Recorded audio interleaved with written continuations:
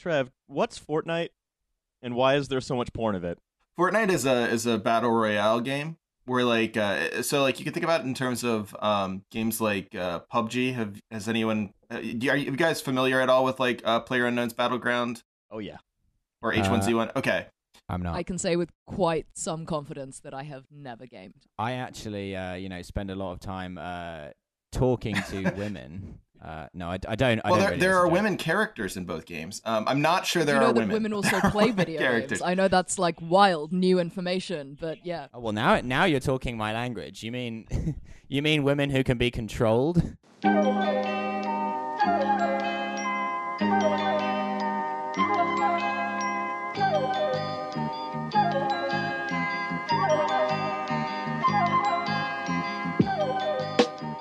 What say we formally open the show, boys and girls? Mm-hmm.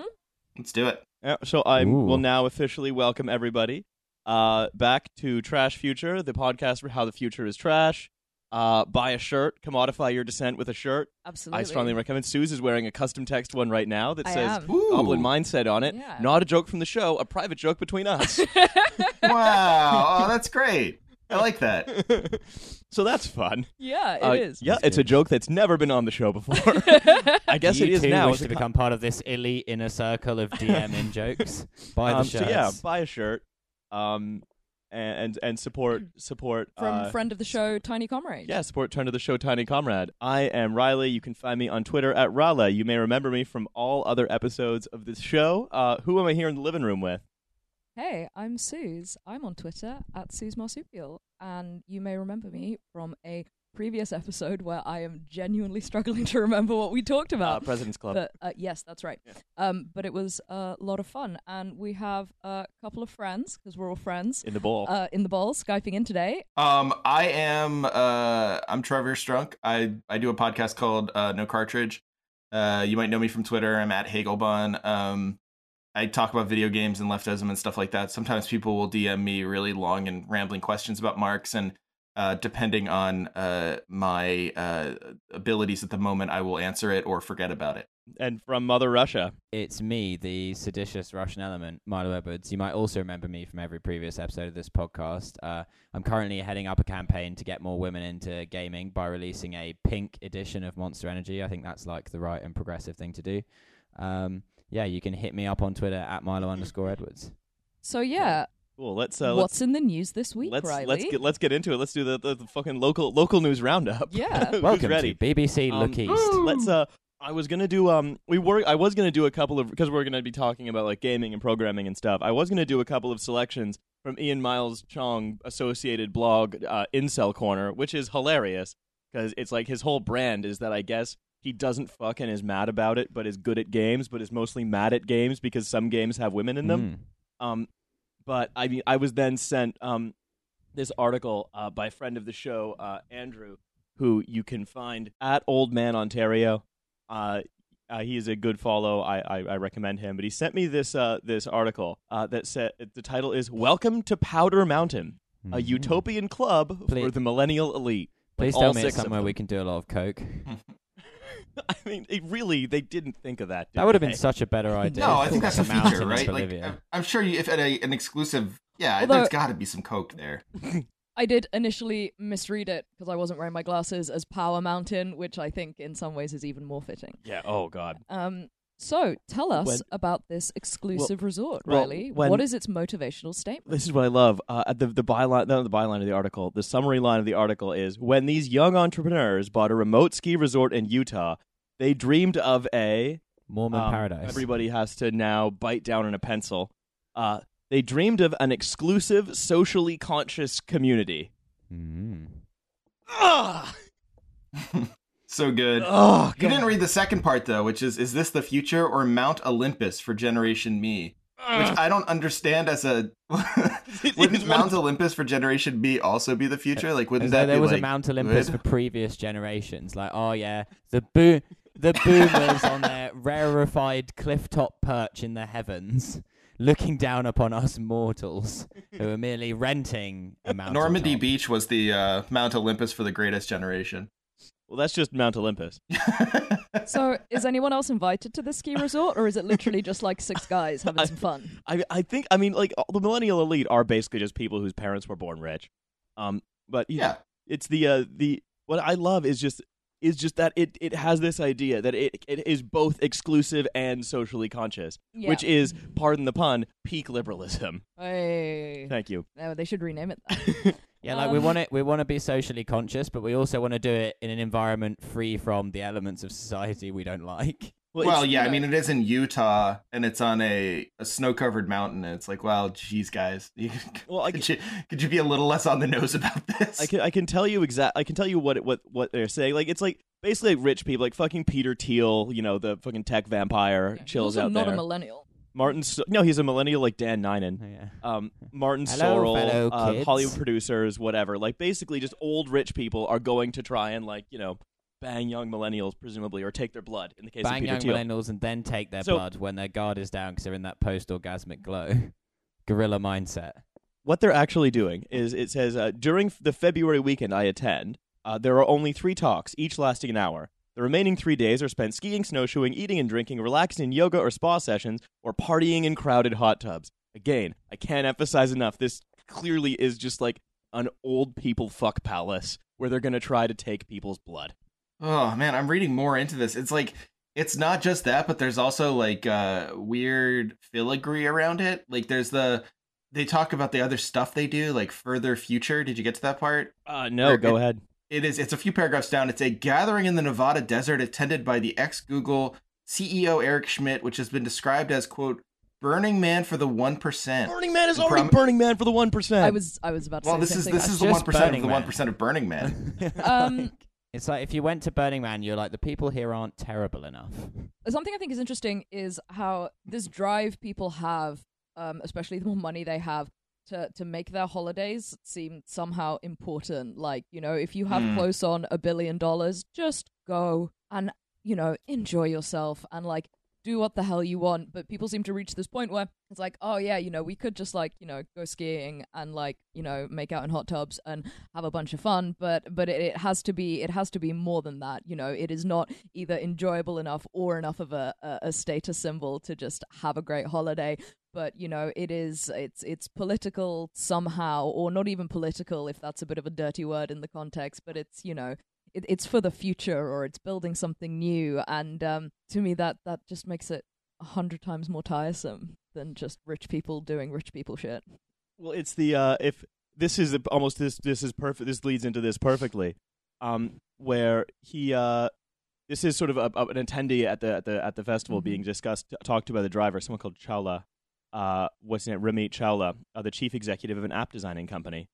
Nice and specific there. When I hitch a ride in Chawla's SUV, he tells me how he came to invest in Powder Mountain. He's one of the investors.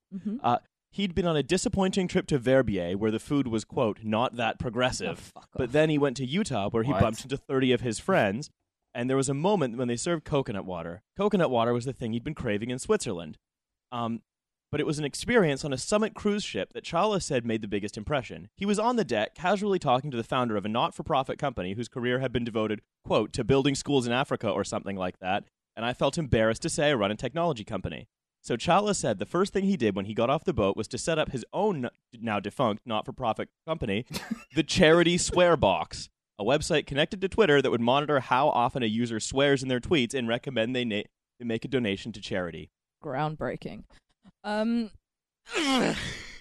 There's something about that makes you feel very much at the mercy of it all, isn't it? Like that's the Mount Olympusness, right? Where it's like that's why this thing makes me so mad, is that these fucking simpletons, these basically these sort of wide-eyed lottery winners have essentially just decided that they are the gods, and that's what socially conscious and exclusive means. It's they're now going to tinker with society and make it better for all of us from their literal mountain stronghold. And you're right, there is a real kind of element of like mythology there, in that, you know, every single thing that went down on Mount Olympus and the impact that it had in like actual people's lives was always at some whim, based on pettiness or jealousy or getting one up on somebody. So it's I want Peter Thiel to dress up as a swan and impregnate women in the lowlands of Utah and then disappear into the ether. Like I can't wait for one of these guys to decide that to like fix discourse on Twitter, they're gonna give everyone an electric shock collar that, you know, if you swear at a blue tick person, gives you a little zzz, you know, because that's what charity swear box is. It's like you dirty people all need to get better. I'm gonna make a little thing that kind of just puts you in a little bit more of a box. And then you're going to it's basically, I'm going to make a little cop. Or if that's going to make a tiny cop that can't actually hurt you because he's really small, but he's going to basically But he's going to annoy the shit out of you. I'm going to build an annoying cop, and that's my contribution to the world. Feed the cop inside your phone. Exactly. I mean, the thing that gets me about it is the progressive food. Yeah, that's really wild, isn't it? Like, food was not that progressive. I mean, like, there's two things, right? Like, what's progressive food? The one thing, like, does he mean sourcing, or I don't understand. No, I mean, you know, it's not. And like... then the second thing that makes me understand less is that he needs coconut water in Switzerland, and it's like, there's nothing environmentally progressive about importing bottles of coconut water to Switzerland, because the coconut, as far as I know, is not native to Switzerland. I've never been, so I don't necessarily know. There's a lot of stuff in Switzerland that, let's say, wasn't in Switzerland originally, but is there now. What if someone made an app that made coconuts native to Switzerland? We could save the entire world. Put it on the blockchain, baby. But yes, words like progressive become really malleable in this context. It's just like, oh, right, is something new? Okay, then it's better. We'll do it. This is progress in terms of basically being a bourgeois taste. This is what progress's bourgeois taste looks like, not the acceptance of trans people, as Brendan O'Neill might suggest. Well, I think like the other thing is that, like, it's not even just bourgeois. It's also just like this tech bourgeoisie that to them, literally every single element of progress, including political progress, is just the next step. Like, this is the whole disrupting culture, right? Where like the thing you do to make a better world or a more just world is just like do something different and disrupt what had happened before, as opposed to just like actually considering the consequences. Well, it's if you guys think that they might be elitist, don't worry, they have a response to that. So this is the reporter talking to another of the investors. He tells me he's open to the suggestion that his community is elitist. These criticisms, he says, there's a truth to them. But he insists that he strives to make authentic connections with people from all walks of life. For example, he says, earlier in the day, he met a worker at a ski resort who was taking guests on a tour. Quote, I literally could have said, all right, have an awesome tour. And instead, I was like, so you're here all year? And he goes, no, I'm actually from New Orleans. And I'm like, really? I like reading it like with the intonation of being like, really? Like he just like doubts that the guy's from New Orleans, like he's just making it up. Is that real? Did you just make this up to aggravate me? Or is are these words that you're reading from a screen? Like, mother of God. That's how he connects with people. Is one question, and then, you don't say. Anyway, give me your blood. It should be said, and I don't want this to get lost, because it's very good that Paul Lewis, the person who wrote this article, is very resistant to these people. Like, this is not a nice piece about these people. No, you're right. It's not like some puff piece, which a lot of these things do. They get, fun, uncritical write-ups. He's definitely taking it to him. Like, he when he talks about, like, Bisnow's talking about how he sits in the front seat of Uber taxis and stuff, and he said, Paul Lewis asks him, which I just kind of applauded, how many Uber drivers he's invited to Summit, and Bisnow doesn't say. I really like what he says there, where he says, like, when you start to engage with these people, you realize the humanity in everyone and how unbelievable they are. And I think this is like, people critique ID politics, and I think like the criticism of ID politics has become, like I did my PhD in English at a school that has a lot of people who work in basically the critique of identity politics. So it was something that I was getting into in like 2010.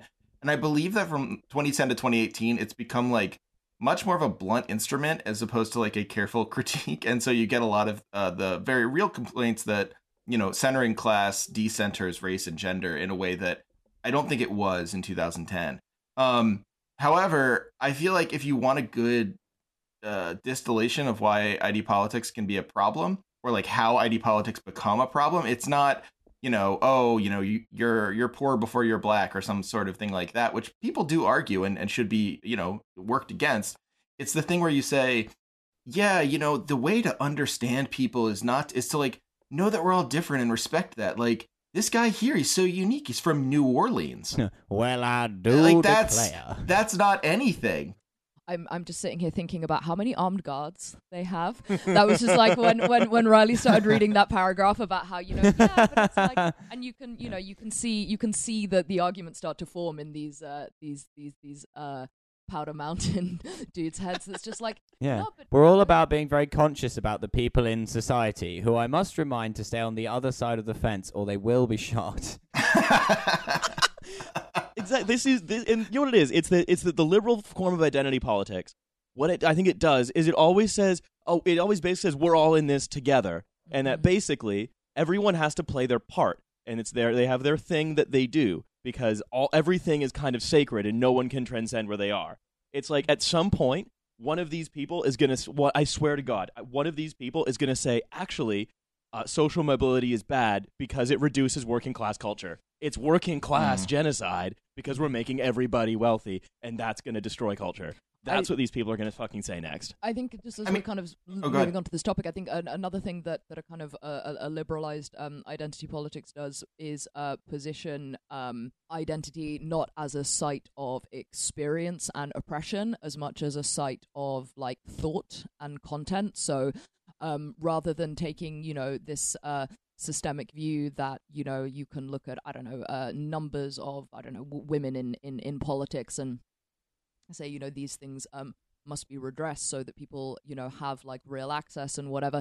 They say, oh well, what we need is this one particular woman, regardless of what she thinks, to come in here because then we'll have thought in here that is like magically good, because they take these categories very, very bluntly. They collapse them across lines of class and race and make a homogenous category woman and say, well, if we just have a little bit of woman content in here, then like magically this will be good. And then so much of the force is lost. And because those categories have been collapsed, you always end up with, women being championed as though they are, absolute underdogs who are often extremely privileged in every other regard. And then everything kind of grinds to a halt a little bit, which I think is bad. I wasn't sure how to end that bit. I think it's bad, right? This is what Powder Mountain's going to do. They're going to disrupt society, and there might be a woman around when they disrupt. Well, and Suze makes a good point about the way that the bad version of ID politics focuses away from systemic groups, and I think like you can talk about like the condition of being a woman or the condition of being of color.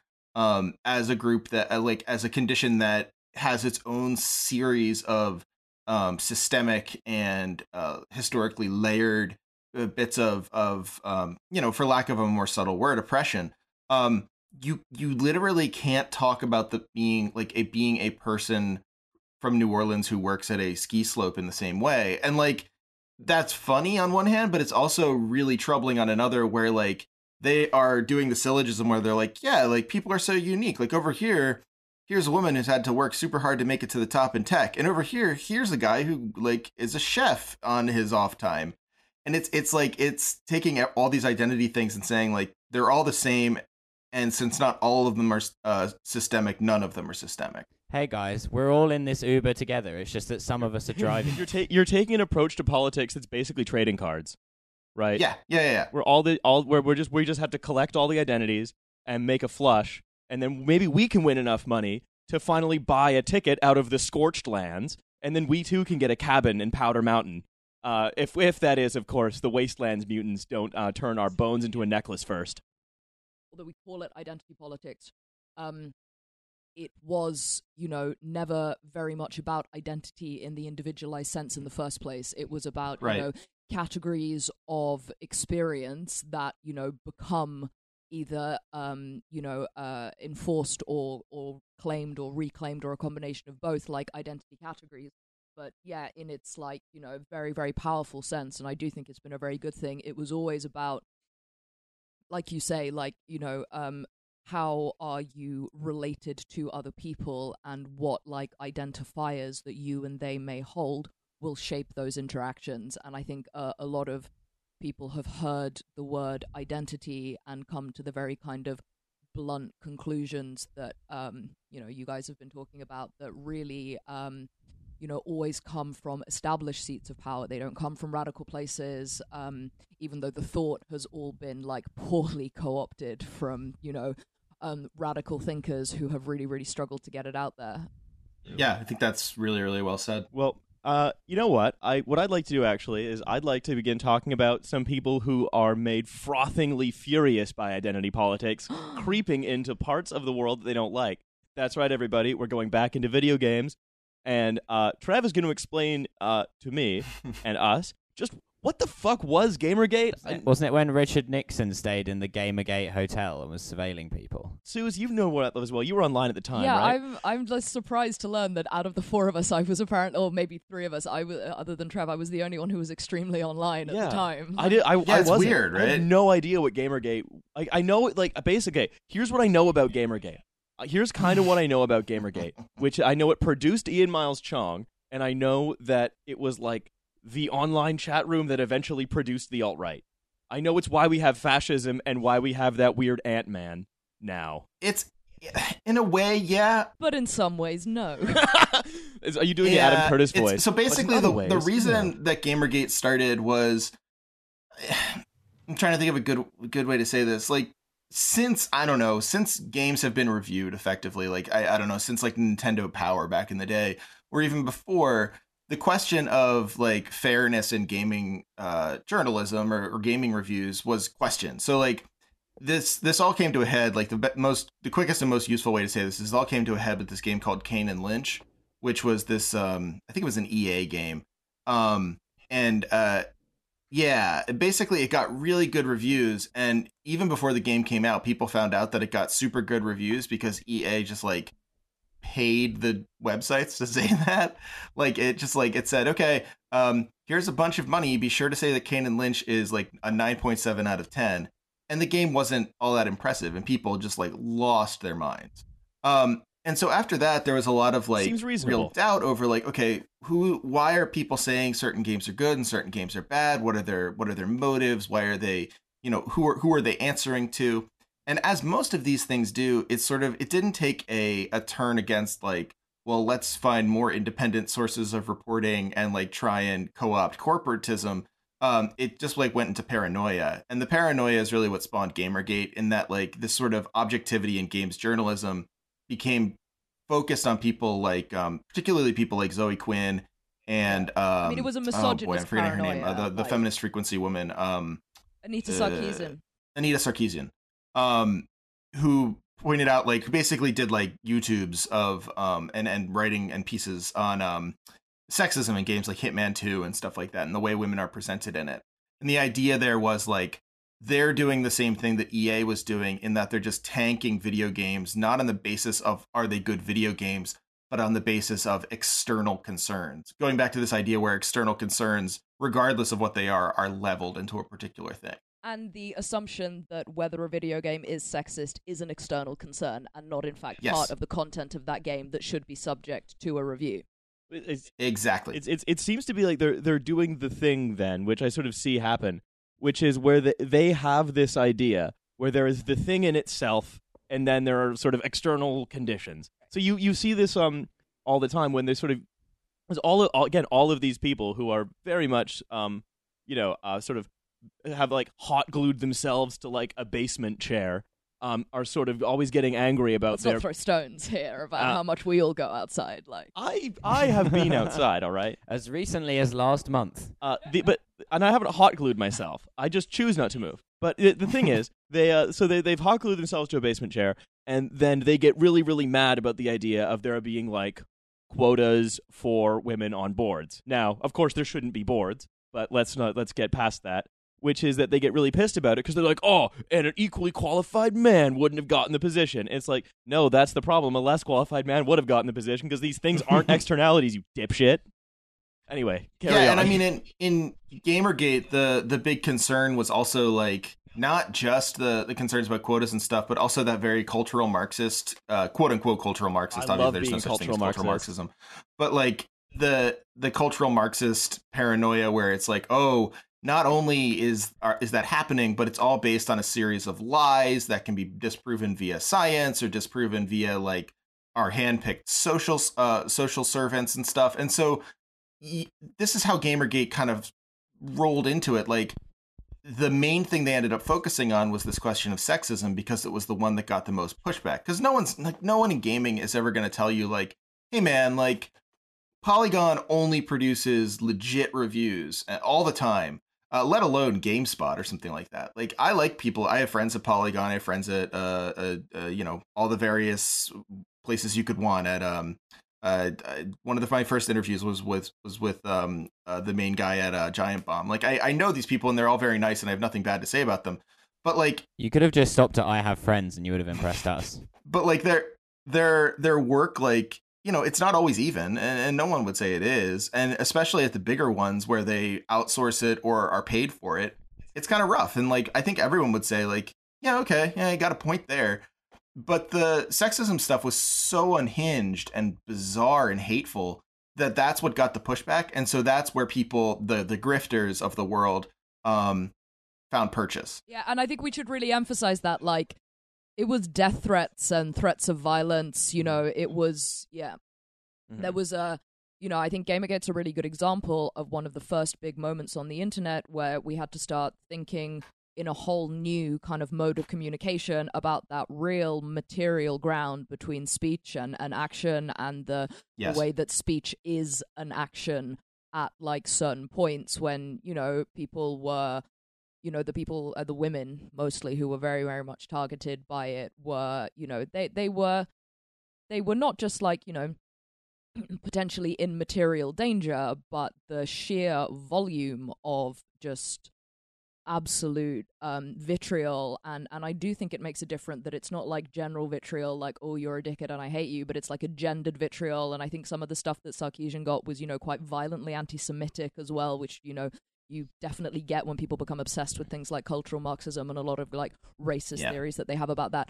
That, you know, it was like a years long, incredibly violent speech act that was, you know, directed at certain individuals, but then, you know, whole communities of people online who endured this, and that means something. Yeah, definitely. And I mean, like, this is, you start to see that focus come into clearer form with two things. One being that a lot of the Gamergate, a lot of like the nexus of Gamergate happened on 4chan, in the V /V section, which is their video game section, and then also in Poll, which is the super, like, people know Poll now because it's like the ultra unhinged, like, Trump, openly Nazi fascist bulletin board of our time.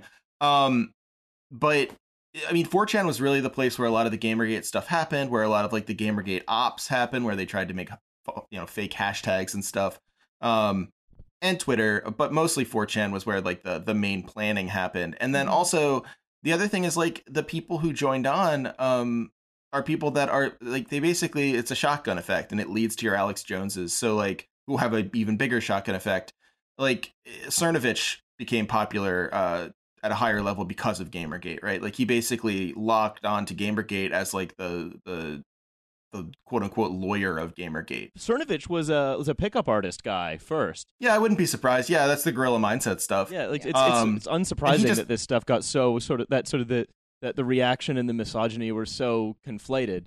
Because like it was, Cernovich was hit very hard by the death of Harambe, and he went a bit off the rails after that. So, because isn't one of the things that I because I've been piecing this together like a sort of internet detective, trying to figure out what the fuck this was, because a gate usually refers to a single event or a controversy rather than like even an imagined one or a sort of outdoors sort of metal hinged thing. No, it's never that anymore. We don't have gates like that anymore. No, it's a thing of the past. The future is now, old man. Well, it's that because one of the things that you see is that they say, video games are a safe space for men, as though there isn't, and so like I think that and it's this thing where I think you see where it's like this happens over and over again, sort of when as fascist movements or proto-fascist movements are born, which is a group that is experiencing sort of economic insecurity, but is still kind of dominant in lots of other different ways, you know, is seeing itself kind of push down certain hierarchies. And one of the things I always liked, is as a sort of description of fascism, is that fascism is a reaction to capitalism when capitalism damages the hierarchies that they like. And so it's like, so they need to think like we take all of our culture from these big game companies and these reviewers. We are basically economically dislocated. We're very pissed, and we don't have a class analysis. And so instead, we're pissed, and we're going to direct our anger sort of to the side and down. I get you. Yeah. And you just want to know why they made Lara Croft's boobs smaller? Is that so much to ask? I don't think that that's invalid when we're talking, as one strand of explanation in the general fascist moment that we're having. But a lot of people use it as the only one, and I don't think that's useful. But with Gamergate, I don't know. Like, there's a part of me that thinks that one of the scariest things about Gamergate is that it wasn't that complicated. In my mind, it literally was, lots and lots and lots of men, mostly white men, who realized that something that they thought was a space that they dominated was actually already populated by people not like them, belonging to groups that they derided. And I think one of the reasons that Gamergate was so shocking to people is that, in like the 80s and 90s and the early 2000s, as a culture, in terms of kind of mainstream media culture, really dropped the ball on how endemic, systemic, and violent a lot of these prejudices are. So, like, yeah, I'm sure that, there's like other factors there, but I think that the standout lesson from it is always like the unbelievable violence, rhetorical and otherwise, of men when they assume that they are entitled to a space and then realize that they are not alone there. And I think that is not too simplistic a central lesson to take. I think it's a really important one, especially when we look at the kind of other movements that, came out of this as a fertile ground. I want to think about some of the other movements. Like, we talk about this as kind of was the almost like the egg of the alt-right, right? Yeah. Where like this was, so would you guys say like this is kind of the moment where a lot of these guys went from basically being nihilists who wanted to shock people when they all kind of became political? Because I mean, think about it this way. Like, you have so many people who like Gamergate. I mean, even Ian Miles Cheong, like, this is someone who just wants to be popular online. Like, clearly he was what he would, in his own terms, he is what he would call himself an SJW like 2.5 years ago, and then just like shifted gears. I mean, this is like, Gamergate is one of those things that attracts a lot of people because it's about games. And what I found by like covering games, as I have for the past, I don't know, like year and a half, is that like it really is an empty signifier in a lot of ways. Like, you can get people who kind of like take games and like think about them in 100 different ways, 1,000 different ways. Yeah. And so like, if you tell a group of people like on 4chan or, goons or any like, the weirdos who used to go to like rotten.com or something like that, right? Like all those sort of disaffected kids, mostly again white men, if you tell them like, hey, they're attacking games, then you get them all in the same space. And you're not going to get them in the same space if you say like, hey, we need to protect the white race, or hey, like, the liberals and the Jews are at it again. But it's not so hard to get them to those places after you get them all in the same place. The most ambitious crossover of all time. And I think maybe like you'll disagree with me here, and that's fine. It's all part of the conversation. But I do think there's a reason that it's not that difficult to get people to those places. I don't know. I'd agree. I try and like generally think about politics in terms of, people make their choices and they're not that easily led. And I often think one of the big differences between the left and the right is that the right assumes that the left doesn't really believe what it says it believes, but I always assume that the right believes what it says it believes, and I think that's important to remember in these cases. To be fair, I don't believe anything that I say. I'm mainly in it for the followers and the the ladies. Well, Riley, I mean, you're not. We've kind of kicked you out of the left at this point. Oh, whatever. I'm gonna start my own left. This podcast is like heavily market research, just based on like what we think the people who listen to it think. We will say anything that you want us to say. We will say it, bitches. Which? Oh no. sorry. I'm so sorry. But no, I agree. I agree with Suze. You want us to say that sea lions are communist? Fine, I don't care. I mean, I agree with Suze You though, have as because many like communist there's sea a lions as you want. there's like a, I mean, there's a quality of there's a barrier, right? Like white nationalism and neo Nazis have always had the barrier of they aren't. Heaven help me for saying this. They aren't good at branding. Like even Heimbach, Matthew Heimbach, who's a very popular. He's been arrested, thank God, but like very popular, like fascist Nazi figure in this in America. Like Heimbach's party is not technically Nazi, but they're like the workers' party, it's the of traditionalist whatever, workers' and party, it's like, right? okay, I get it, right? Like you're not actually a workers' party. Like I know what you are. Like they're not. Nazis are not good at branding themselves as not Nazis, and I think there is like, despite a total willingness to be horrible and cruel and about as reactionary as you could want them to be, particularly Americans are nervous about affiliating themselves with things that are openly Nazi or white supremacist. Like they're willing to do white supremacist and Nazi and fascist things, but not under that aegis. But isn't it and like a... Sorry, go ahead. That's a wild coincidence, therefore, that, you know, so many of those logics exist expressed in, you know, easier to digest mainstream ways, just, you know, in the core of not just American politics and history, but, you know, British, European politics and history as well. You know, it is maybe not like 100%, but, you know, the division between the two is aesthetic, often more than anything else. And it's like those people who eat off the light choices menu at McDonald's. It's like, come on, you know what guys, it is? It's the if you right, spoke with... well, and it's like this is what people say about Trump, and like saying like, yeah, you know, the only thing that people don't like about Trump, the reason people don't like Trump is because not because he's so much different than previous presidents, but because he doesn't have the same veneer of respectability as previous presidents. And if you want to think about Gamergate is to Trump as or Gamergate is to classical conservatism as Trump is to previous presidents. Like there's a way in which Gamergate is disliked by people who don't like really study it, and I don't like Gamergate, but like my reasons are sort of more so aligned with Suze's, which is that it's not that it's uniquely fascist, it's that it gave a lot of people a good excuse to organize fascistly. Mm-hmm. I think like there's a concern about it because it's openly supremacist, as opposed to something like, you know, your typical 50-year-old Republican who would very much like to jail every black person he sees, but would express it in a way that, say, like, I don't know, Gerald Ford would find palatable. Yeah, white supremacy, but now with lower cholesterol. Right. No, Have you been that's doing exactly white right. supremacy for years, but it's taken its toll on your heart? Well, we have a solution for you. I'd like to sort of almost relate that back. It's that if you asked a Nazi in 1930s Germany if they were a racist, they'd say, yes, of course I'm a racist. Why would you ask me that? That's a stupid question. I'll kill you just to be safe. But if you ask any of these guys... Are you quoting like a primary source there, yeah, Riley? exactly. My great uncle from Argentina. But if you ask one of these guys, are you a sexist? They'll be like, what? No. Zoe Quinn is the sexist. I'm a classical liberal.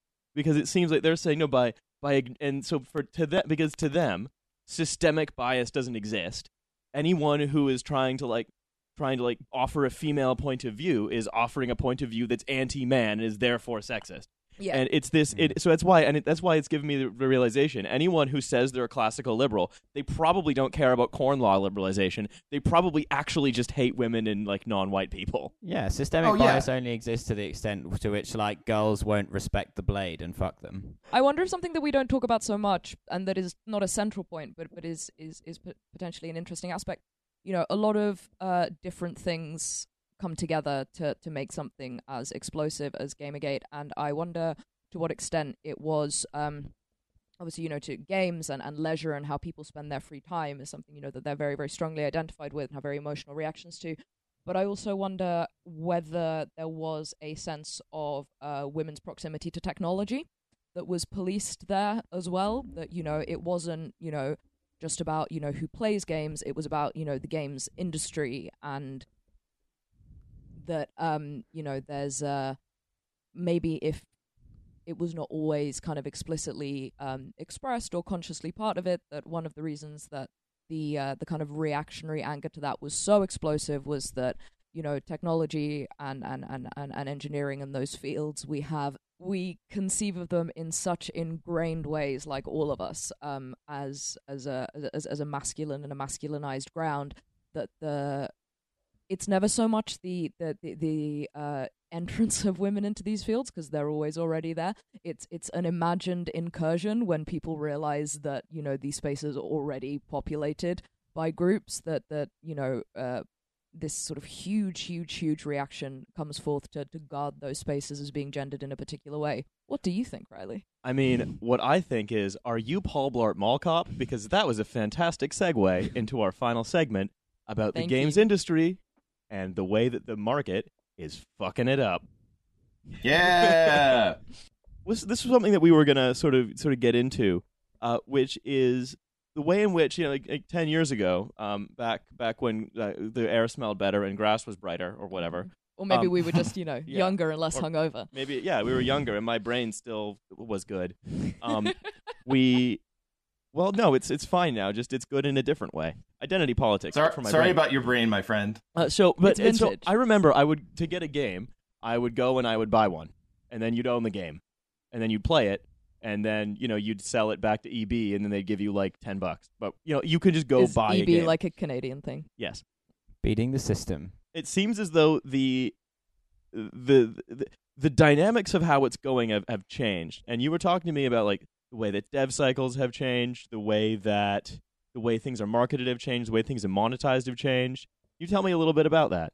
Yeah, dev cycles and the market. I mean, blame I think centrally the advent of digital download, which is both like the best and worst thing to happen to gaming ever.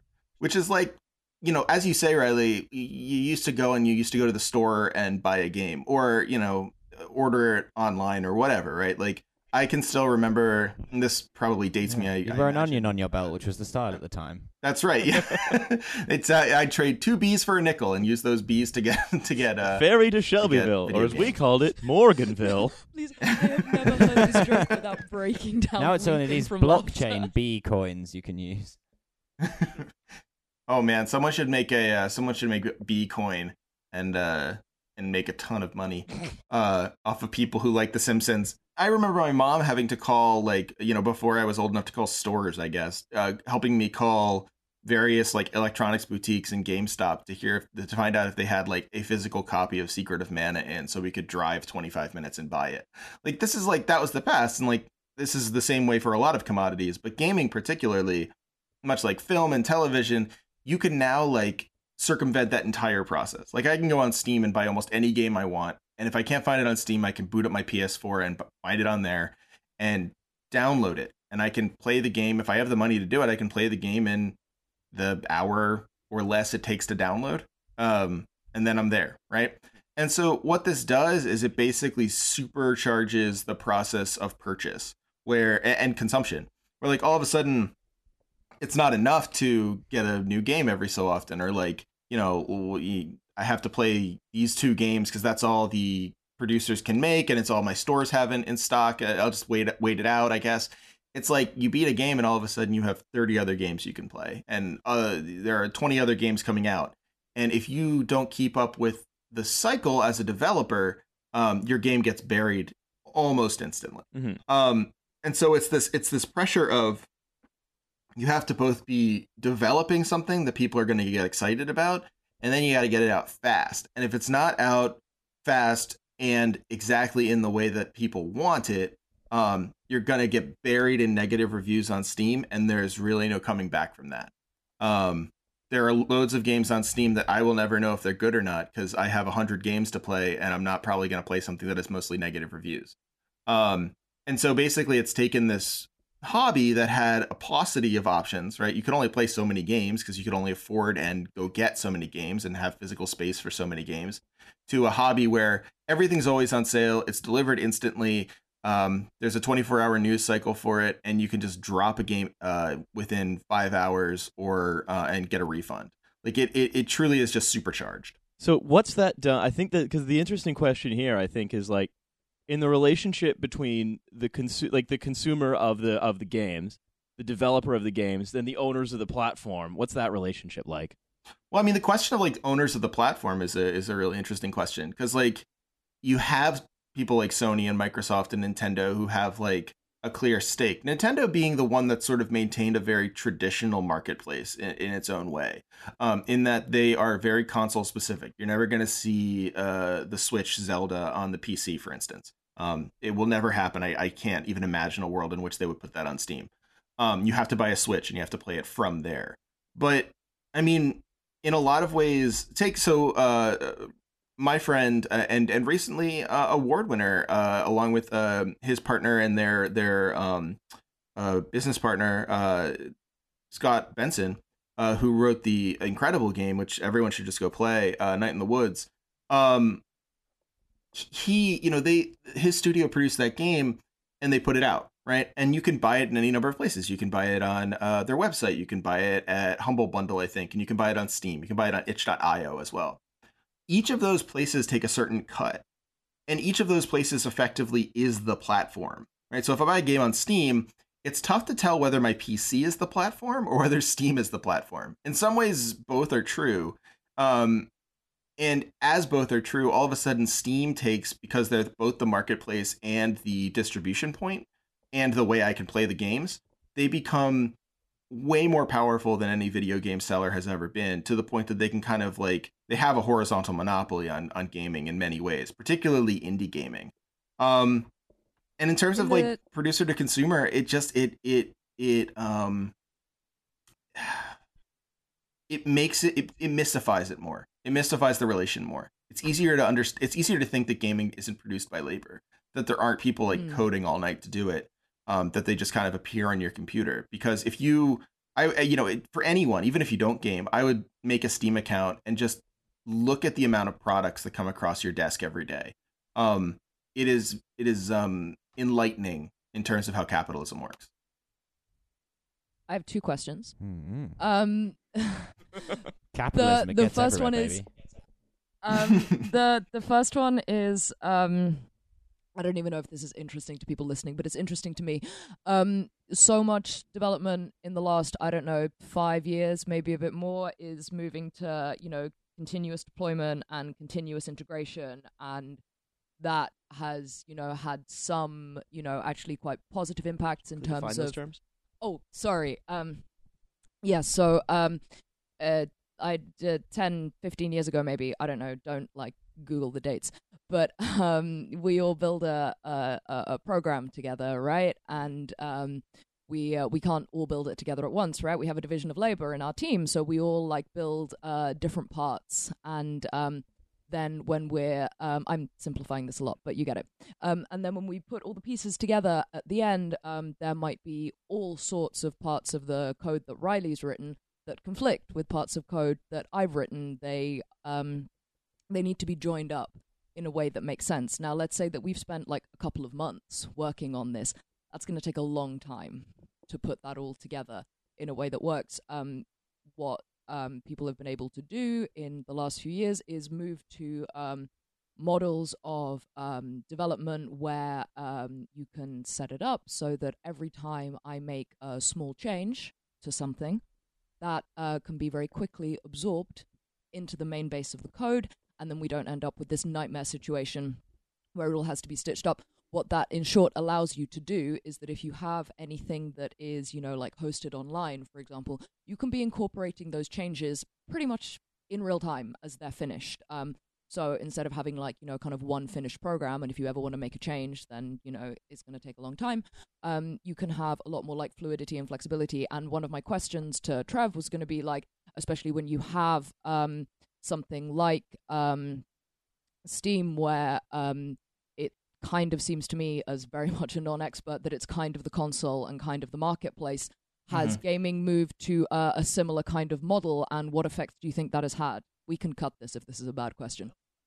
Wait, hang on. To just clarify this, if you buy a game on Steam, do you play it online through Steam? You don't it doesn't actually physically reside. How does that work? Yeah. This was my second question. So it's on your computer. You download the game from Steam. It lives on your computer, but you can only play it if you're logged into Steam. Okay. So it's effectively, I don't know, it's like DDRM, or DDRM if you know what that is. Like it's basically not DRM something. Digital That's rights a brand. Dance Revolution Right. Management. Cut that. Well, keep that in. That's a good joke.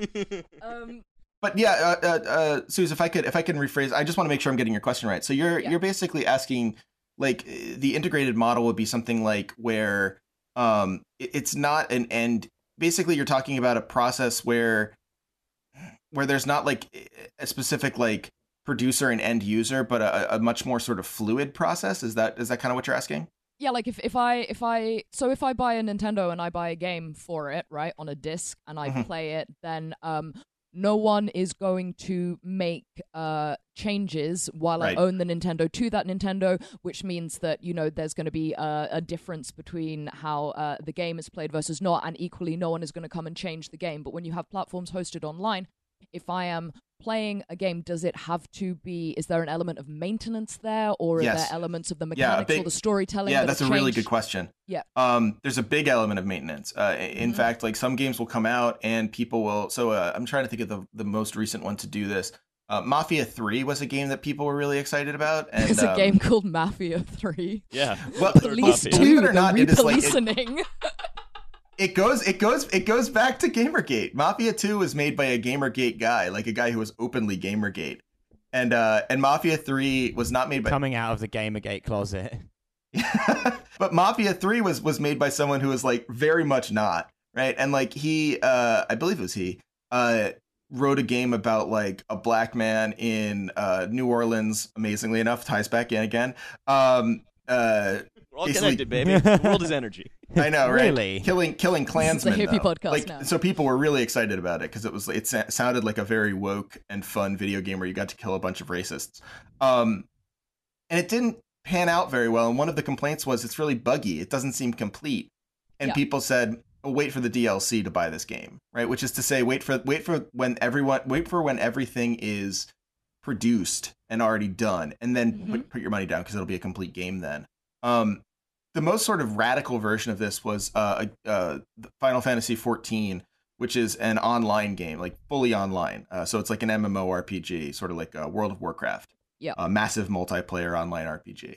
And the first version of it was just broken, basically. Not broken, but like people didn't like it. I'm gonna get this wrong. People are gonna give you emails, so I'm sorry. But this is the basic story. Everybody close your DMs after this episode. So like they put out this game, right? And people didn't like it. The user base kind of died out. And then they re-released it effectively. And now the current Final Fantasy XIV is much more enjoyed. It's sort of like optimized and different. But it's still Final Fantasy XIV. And in fact, that first Final Fantasy XIV can't be played anywhere. You can't, like, if you wanted to go play it, you cannot Forbidden do it. game. There are YouTubes of it and stuff. There are Let's Plays. But you can't physically go back and play that game. It's gone forever. Right. Which is the most extreme version, but it goes back to your point, which is like you can be playing a game and it'll download patches over time, and then when you pick it up again, it'll have balance patches in multiplayer games. It'll have little bug fixes. I mean, that kind of stuff happens as it goes along. So it comes into the marketplace at a much less finished capacity. And that's so what that's basically because if you need to get a game out so fast, you need to keep churning them out super fast, and if you don't, then you just fall into obscurity. Yeah, and I mean honestly, like, you know, not to let the dev companies off the hook. They're using, and you brought this up in DM, and I thought this was a smart idea, where like they're actually using people as free labor. I mean, all of this stuff gets marked as complaints, and people will email and say, you know, you have to, the terms are, if you say you're playing Overwatch or some sort of multiplayer shooter, right? People will say you have to make certain characters stronger or weaker, and that relatively, well, making someone stronger would be buffing them, and making someone weaker is nerfing them. Thank you for explaining these terms to people who fuck. Sounds like something I do in my sex life. Are you a buff or a nerf, Milo? I like to employ a Nerf gun in the bedroom to. Trev, if you were going to give us like a few kind of standout takeaways about these changes that have happened and the impact that they have on both like people who game and their experience, and as you say, like not to be like forgotten, you know, the people who work and the labor that goes into games in terms of where we are now and where that might go in the future. What would your headlines be? I mean, so the one is Riley's point about using your fan base as labor, which is, I mean, it's absolutely true. Like the groups that, I mean, they aren't quiet. They'll tell the devs what they don't like about the game, and then the devs will go back and say like, okay, fix this, and they'll make changes, and then people will complain about the changes, and it's a cycle now, right? It's not just a finished product. It's like a game may not be. Sea of Thieves just came out, which is this pirate game. And people are saying like, well, give the game time. It might not be a complete game for a year, which is a totally foreign thing for a person. It's of like like watching the first season of a show and knowing that so many shows get good in season 2. That's Except exactly you right. have to write yes. it. Yeah. Don't you trust have the to write pilot season episode. 2. Yes. Well, that's actually something I talked about on my sort of Riley's Comic Book Club episode last time, which was how dare you steal my thunder?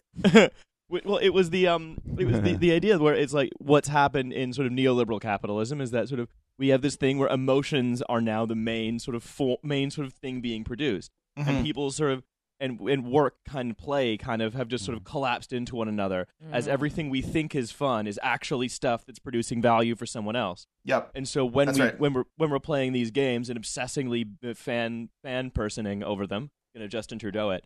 I'm gonna Justin Trudeau. What we end up doing Justin Trudeau is you shut up. I'm gonna silence a woman now. Is what you do is you end up in this situation where you sort of feel a sense of sort of affinity for this company, and you start loving this profit-making enterprise because it gives you your canon and it gives you your source of identity, and so all of a sudden you're willing to perform as free labor. Yes, you're performing free labor for them because out of a sense of emotional connection, and they're all too happy to pocket the surplus. No, you're totally right, and like this is the other takeaway that I have is that there's a level of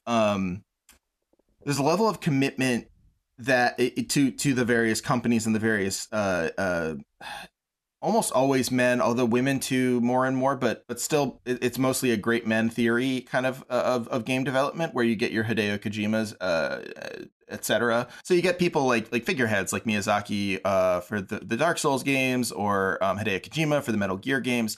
And they're held up as these brilliant auteurs, but you still hear stories about them. Like Kojima apparently at one point just like burst into the room when they were making Metal Gear Solid 5 and said to his devs, we need multiplayer.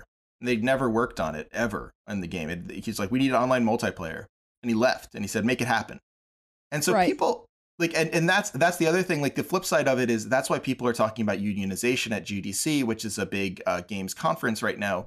Devs and coders and people are talking about unionization because they're being forced to work like 80-hour weeks for no pay and no security. Meanwhile, everyone is still sort of stuck in the cult of the auteur. It's a contradiction that's really, not to sound like too much of a Marxist, but you know, the shoe fits. No, please do. It's a contradiction that's coming dangerously close to resolution. Let me say that.